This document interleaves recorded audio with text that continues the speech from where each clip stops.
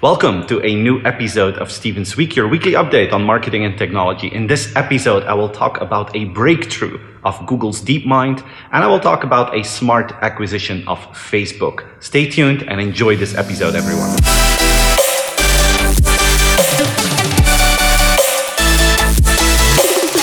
DeepMind from Google has another breakthrough. DeepMind is the AI division of Google, and now they launched AlphaFold, which is an AI that is capable of predicting the 3D shape of a protein based on its amino acid structures.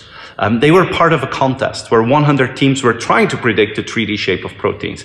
The average result of the human teams was that they were right in 10% of the cases. The AlphaFold team, the machine, was right in more than 60% of the cases. Usually it takes scientists up to years and sometimes decades to predict that 3D shape of a protein. Now, AlphaFold can do it in minutes and sometimes in hours. And this is a game changer. This will speed up the development of medication in the next few years. This is a real turnaround, a game changer in biology. And this is really cool because DeepMind became popular by playing board games, right? Remember, they won from the world champion in Go with their AlphaGo algorithm. Now they have a breakthrough that will change healthcare forever. This week, Facebook acquired a company called Kustomer, with a K, not with a C, for $1 billion. And Kustomer is a software platform that brings together different conversations that people have with a certain brand and then give all that data to their customer service agents so that they can give an answer that is in line with the history and the context of that customer and that specific brand. So the idea of Kustomer is cool. I think that's what people want. It's like what we call the omni-channel customer service, where all the conversations happen or are centralized in one database so that you don't have to repeat yourself all the time as a customer. So it's a cool company. Why did Facebook buy it?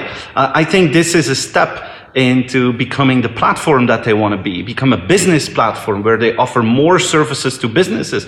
And imagine that Facebook could use that technology on a platform like WhatsApp or Facebook Messenger, and that they link customer service agents to those platforms, and combining all the other data that is available about those customers, that could potentially change the way that we do customer service and could create some sort of a paying service from Facebook to business clients to really boost customer experience on their platform. It's always been a dream of Mark Zuckerberg that customer service happens on his platforms, and this acquisition is a significant step forward in achieving that.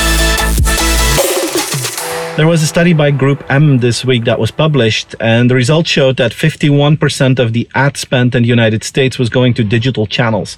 And this is the first time in human history that advertisers are spending more on digital channels than on offline channels. And another study was published this week by WARC, and they are looking into the intentions of advertisers into 2021. And there it becomes clear that this evolution will continue to move in the same direction. And what really, took my attention was that advertisers are becoming more and more interested in specific online channels that are really targeted to capture people for a longer time and to make sure that you can get their attention for a longer time.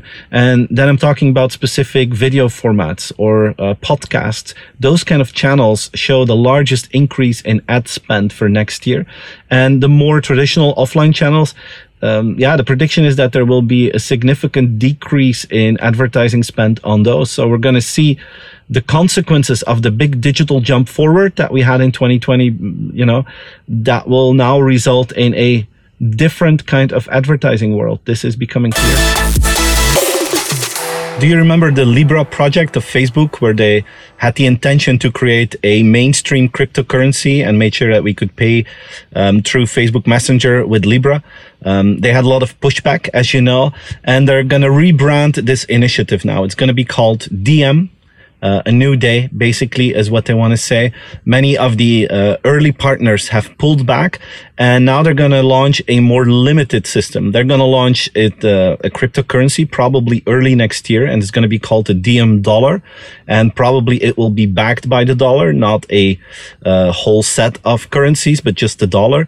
And they're not going for a mainstream cryptocurrency in the beginning. They will make sure that they can use, or that the Diem dollar can be used by fintechs to facilitate certain financial transactions. So it's a much narrower scope. And they hope that this will be a first start, and they hope that they will be able to make this happen. And by this new name and the new organization, they hope that they're not going to be linked as much to Facebook anymore. And hopefully this will create the trust, for both governments and users to start working with the Diem dollar. It's going to be very fascinating to see how this evolves, and if this is a small beginning that will eventually become something mainstream, or if it will remain a niche cryptocurrency. We will find out in the next few years. All right, guys, this was my weekly update. I hope you enjoyed the video. If you liked it, please like the video, share it with your friends, subscribe to the channel, and I wish you a wonderful weekend, and I hope to see you again next week. Bye-bye.